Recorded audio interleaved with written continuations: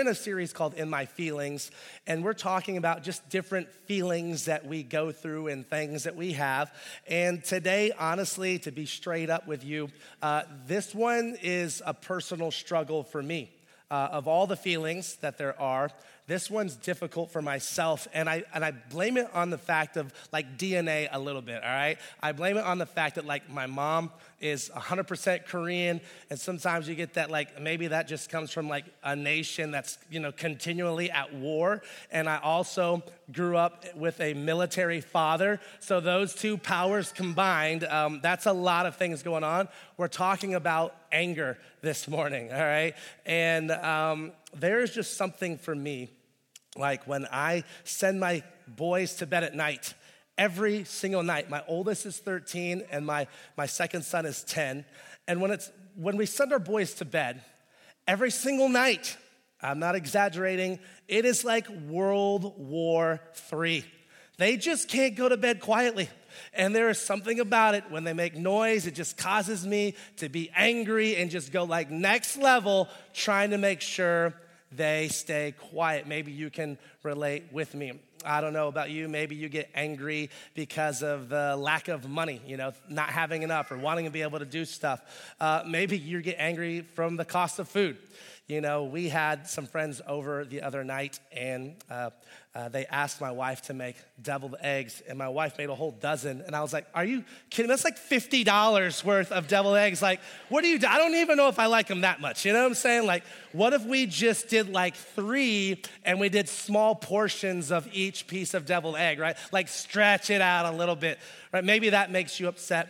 Maybe society just causes you to just be angry, like everything that's going on in society. Maybe you're here and you feel like anger is something that God feels towards you. Maybe you feel like God is angry with you.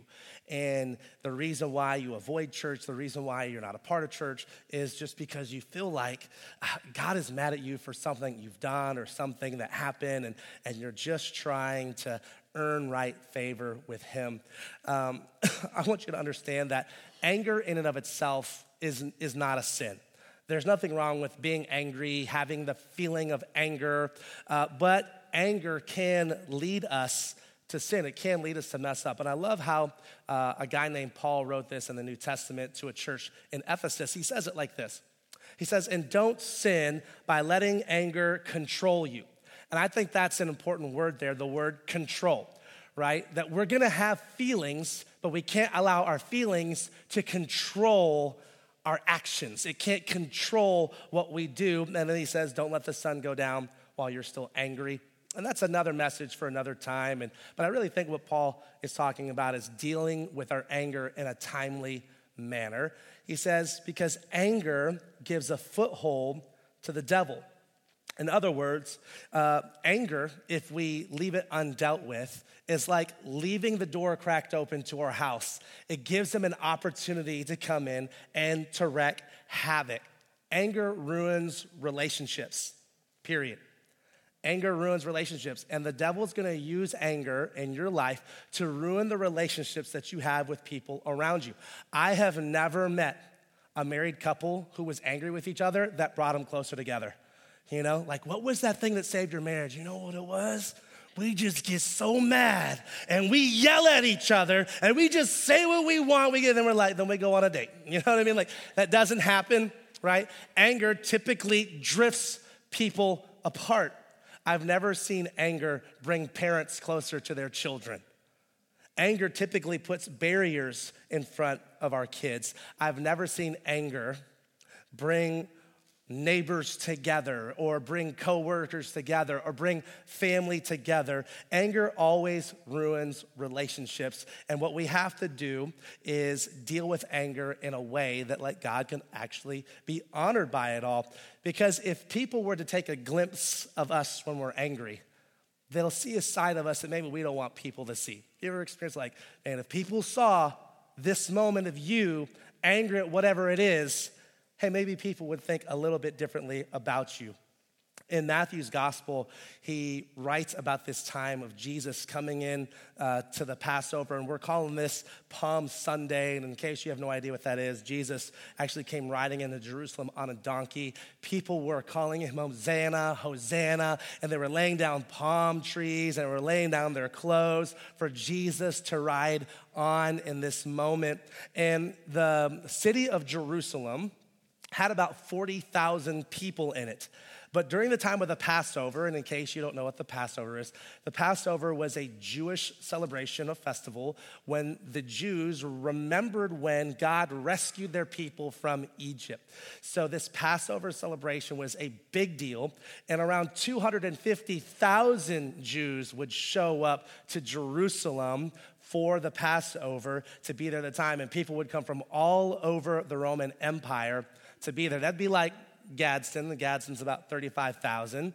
And imagine some event that would just bring in that many people. I don't know, Riverfest is like the closest thing that we used to have, right? I don't know, but you just, a lot of people. Imagine overnight, Gadsden having 250,000 people here. That'd be a great business opportunity for people to start like Airbnb-ing their houses. You know what I'm saying? Like I live on 9 acres. I'd be setting up tent plots. I'm like, all right, you got this. Like I'd be making that money. Like, you here, come here. Like I'd be doing it. Nail salon, all of that. I'd be making some money during that time. So just imagine, there was a lot of people showing up for this moment, and Jesus knew something that no one else did. So you can see Jesus might be a little bit on edge. What Jesus knew is that 5 days from this moment, he would be giving his life on the cross. No one else knew that that was happening. So as Jesus goes to the temple, he straight up goes full on Hulk mode. And I love this as you read this in Matthew 21. We're gonna see a side of Jesus that we typically don't see. Listen to what it says in verse 12. It'll be on screens for you. Jesus entered the temple and began to drive out all the people buying and selling animals for sacrifice.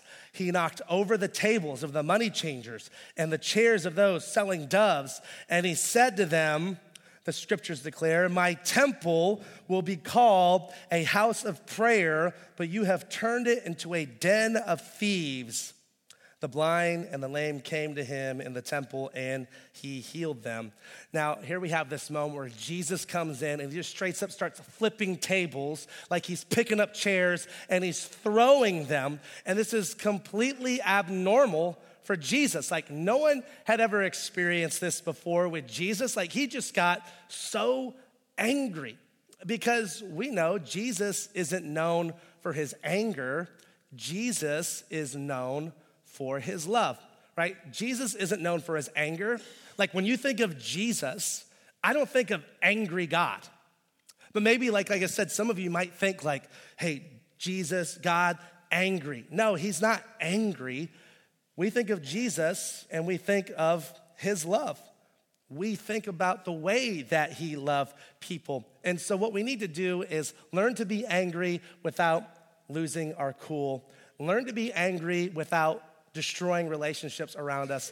Learn to be angry and honor God. So we'll look at 3 just short things this morning that I think will help us as we look at how Jesus was angry and how that can apply to us. First one is this: when Jesus got angry, he got angry on behalf of those who were mistreated.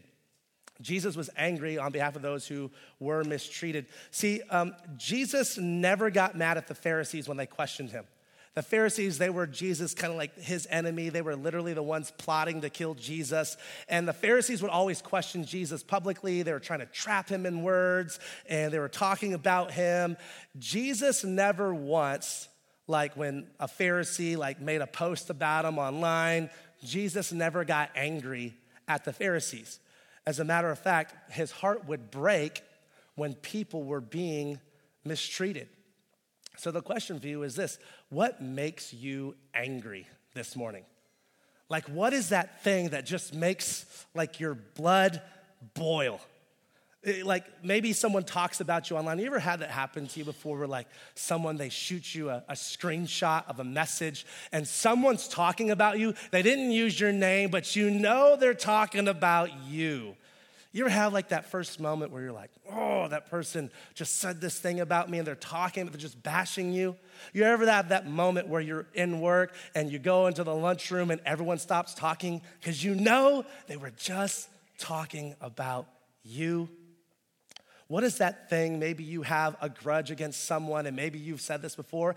I will never forgive this person for what they did.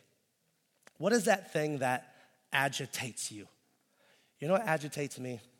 Now, I live on 9 acres, so we don't have like super close neighbors, no one around, and this is what agitates me. When I go to my car in a carport, and it's kind of like a nasty-ish day like this, it's kind of wet and stuff, we have 2 outside cats that we use for mice and stuff, and when they stop doing it, we're getting rid of them. You know what I'm saying? Like, it's one of those deals. They understand the deal. When I go to my car, and it's my car and my wife's vehicle right next to each other, the cats take their muddy paws and they walk all over my car.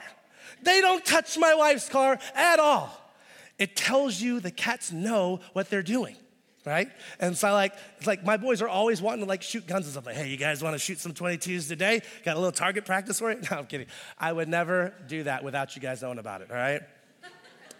But my cats put their paw prints all over my car. That agitates me. I'm like, why just my car? You know what I mean? Why not my wife's vehicle? They just do that to my car. What is that thing that agitates you? Right? What is that thing that just gets under your skin? Maybe it's like a group of people, or maybe it's like a people group or people like lifestyle, something. What is that thing that like those people, they just bother you? You just gotta eat, like it's easy to criticize like certain people or whatever. Like, what is it for you? And when we get angry, sometimes we feel justified, especially if we've been wrong before, right? Like it's easy to get angry if someone does something to us, and so we feel justified in our anger just to be angry. But how do you handle our anger like that? As a follower of Jesus, Jesus didn't say, hey, hate those who hate you and curse those who curse you, right? But we in the South, we giving them those holy cursings, you know what I'm saying? Like, Jesus said, no, we bless those who hate us, right? We love those who curse us. So we actually do the opposite. And then Jesus says stuff like, we hold no record of wrongs. We forgive people when it's difficult to forgive. And that's the hardest thing to do. It's easy to justify our actions. It's so much harder to actually forgive someone. And can you imagine with me for a moment that Jesus tells us to do things knowing that it would be difficult, but he's the one that actually does it as well. Jesus was mad because people were being mistreated in the temple. You ever go to like an airport or an amusement park, Disney World, or you go to a sporting event, and they don't allow what? Outside food or drink, because when you show up, they know they got you, right? And when you walk in there, you're about to pay $15 for a hot dog, and that's not even including your drink yet, right? And you're gonna overpay for stuff because they have you locked in. They're taking advantage of the fact that, hey, you need to eat and you will buy the food that we have. That was the same thing with the money changers and the dove sellers. So let me kind of explain it like this. When people would come to the temple, they came to worship God. But again, in the Passover, there would always be some sort of sacrifice you would give. And so they would sell these doves. But when you came from different parts of the Roman Empire, you had different types of currency. So when you showed up and you had a different type of currency, you had to exchange the currency for the proper currency, right? There's a reason why we don't take euros in America, right? You got to exchange that for dollars.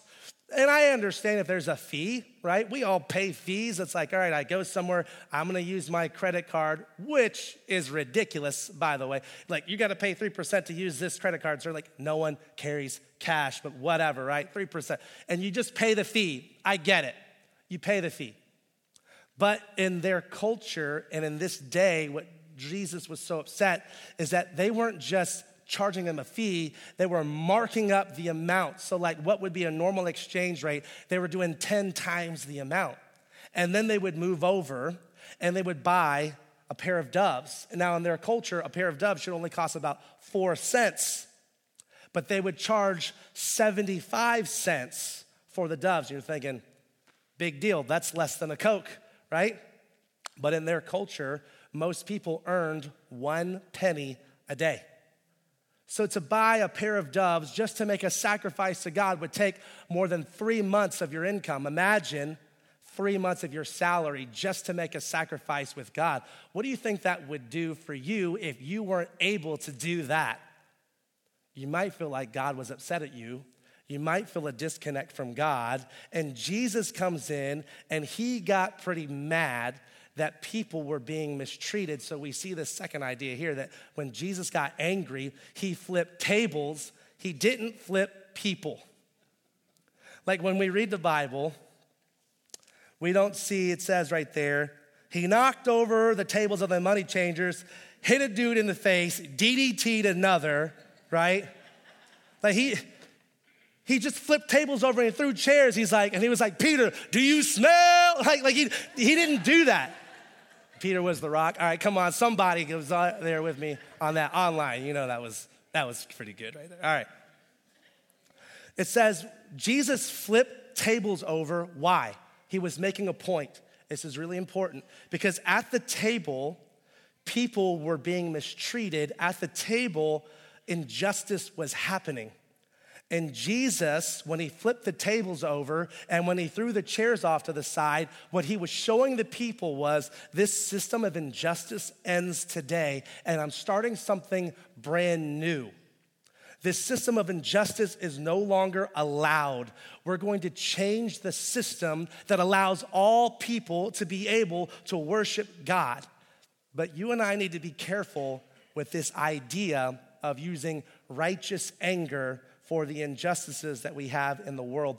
Just because we think something is wrong doesn't mean we can justify our actions to do whatever we want. Jesus didn't do that. Our goal as a Christian isn't to be right, it's to be loving.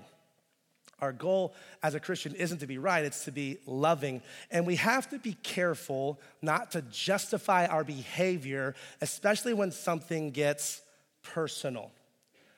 Let me share this with you. I think this is important to know. There's at our church, we have a lot of people that are just coming back to church. We have a lot of people who try and giving God another opportunity or whatever. I think Christians do a disservice by the way that we act towards other people. Here's what I mean. As a follower of Jesus, my life means something completely different. I've experienced the love and grace of Jesus. I now have eternal life with Jesus. My life is completely different. I have different standards. I have a different system. I've built my life on Jesus. My life is completely different.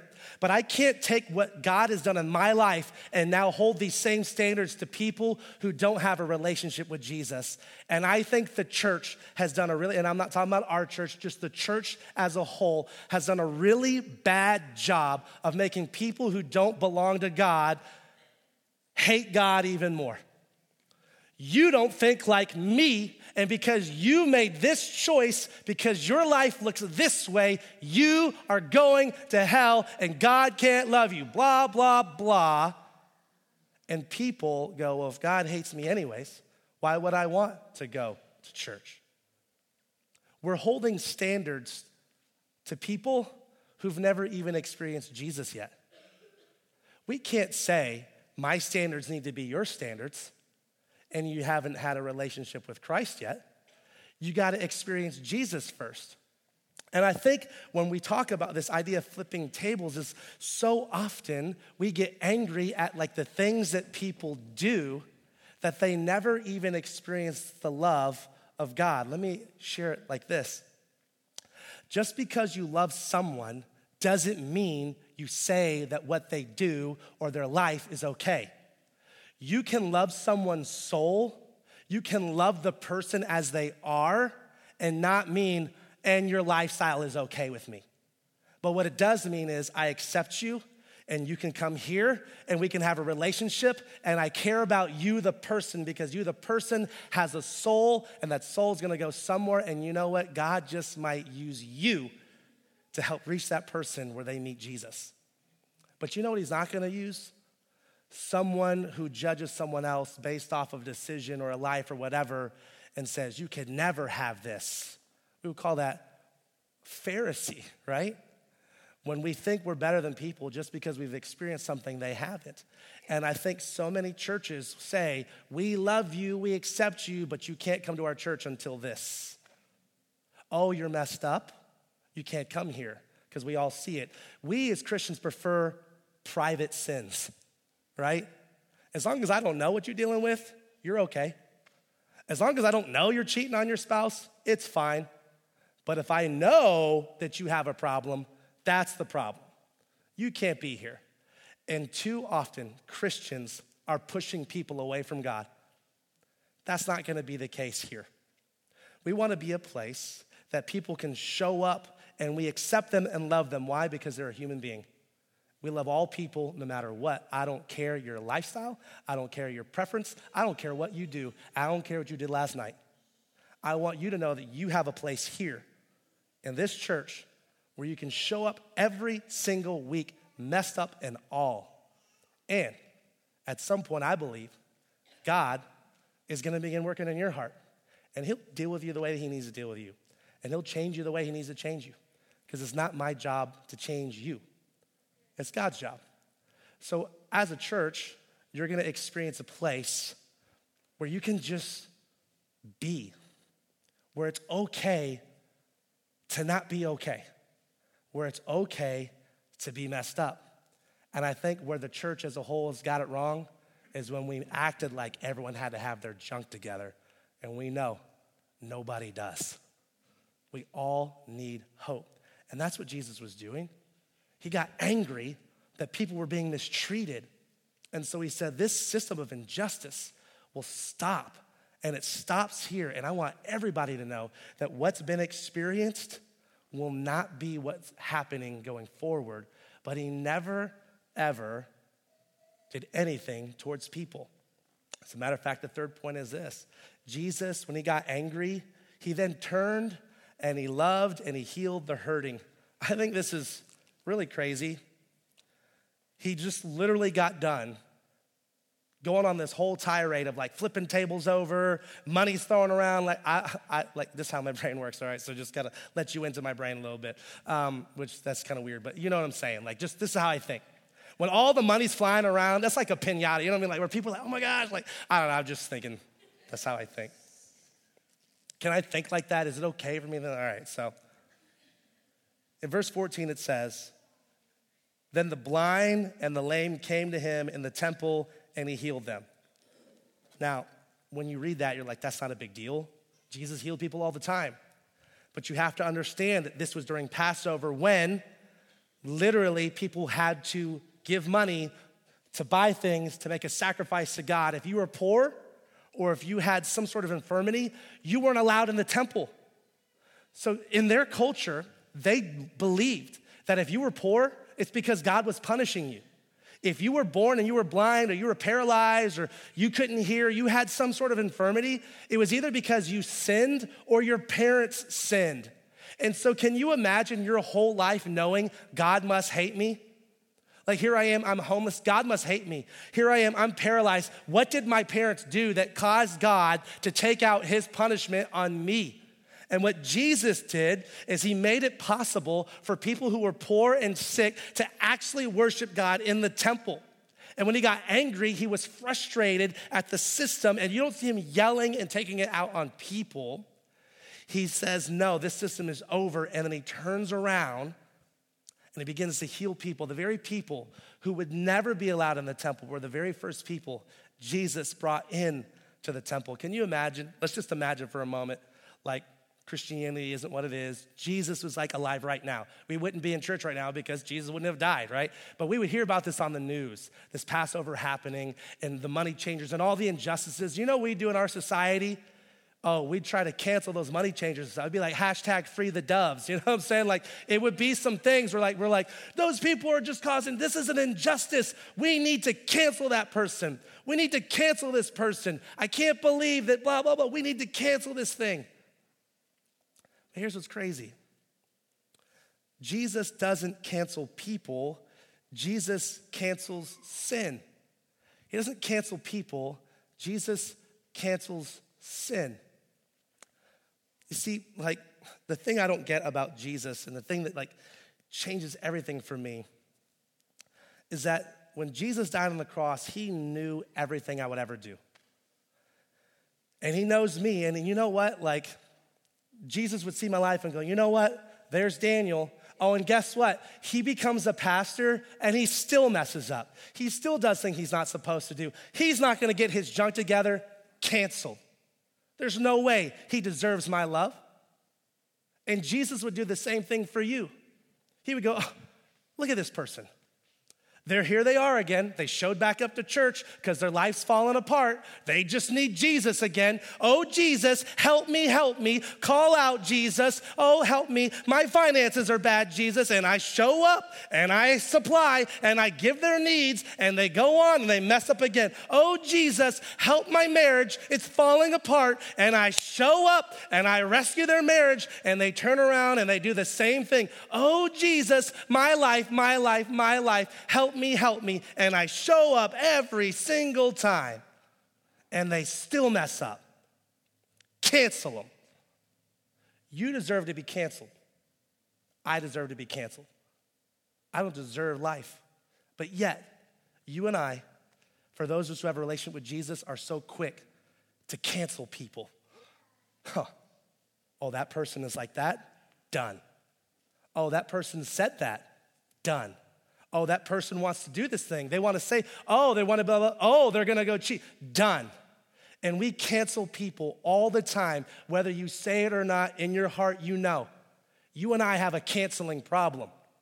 We cancel people that don't think like us. We cancel people who don't believe like us. We cancel people who say things that we don't say and live. We need to say, like, what we need to figure out is like John Mayer. We need to figure out, say what we need to say, but in a way we need to say it. We cancel people all the time instead of recognizing, like Jesus said it like this. He said, as he told the parable, said, this person over here owed a guy $50, and this other guy over here owed the master $50,000. And here's the guy that owed $50,000, Jesus says, that the master forgives him. Hey, you're done. I forgive you. You don't owe it anymore. And that very person who had just been forgiven of a $50,000 debt goes out and finds the guy that owes him $50 and says, oh, you can't pay me? And throws him in jail. And Jesus shares the parable and says, you must forgive as your heavenly Father has forgiven you. And here's what I want you to understand.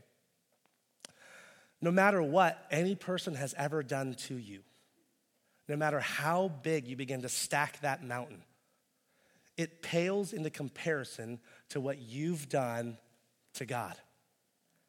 And if God can forgive you of everything you've ever done, everything you're currently doing, and everything you ever will do, then our job is to forgive. This verse that I'm about to read to you, Paul wrote it to the church in Colossae. It wrecks me because it changes everything.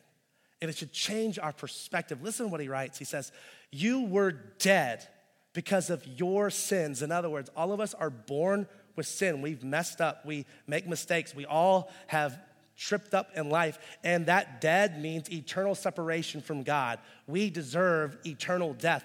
We don't deserve to be in the presence of God. He says you were dead. Why? Because your sinful nature was not yet cut away.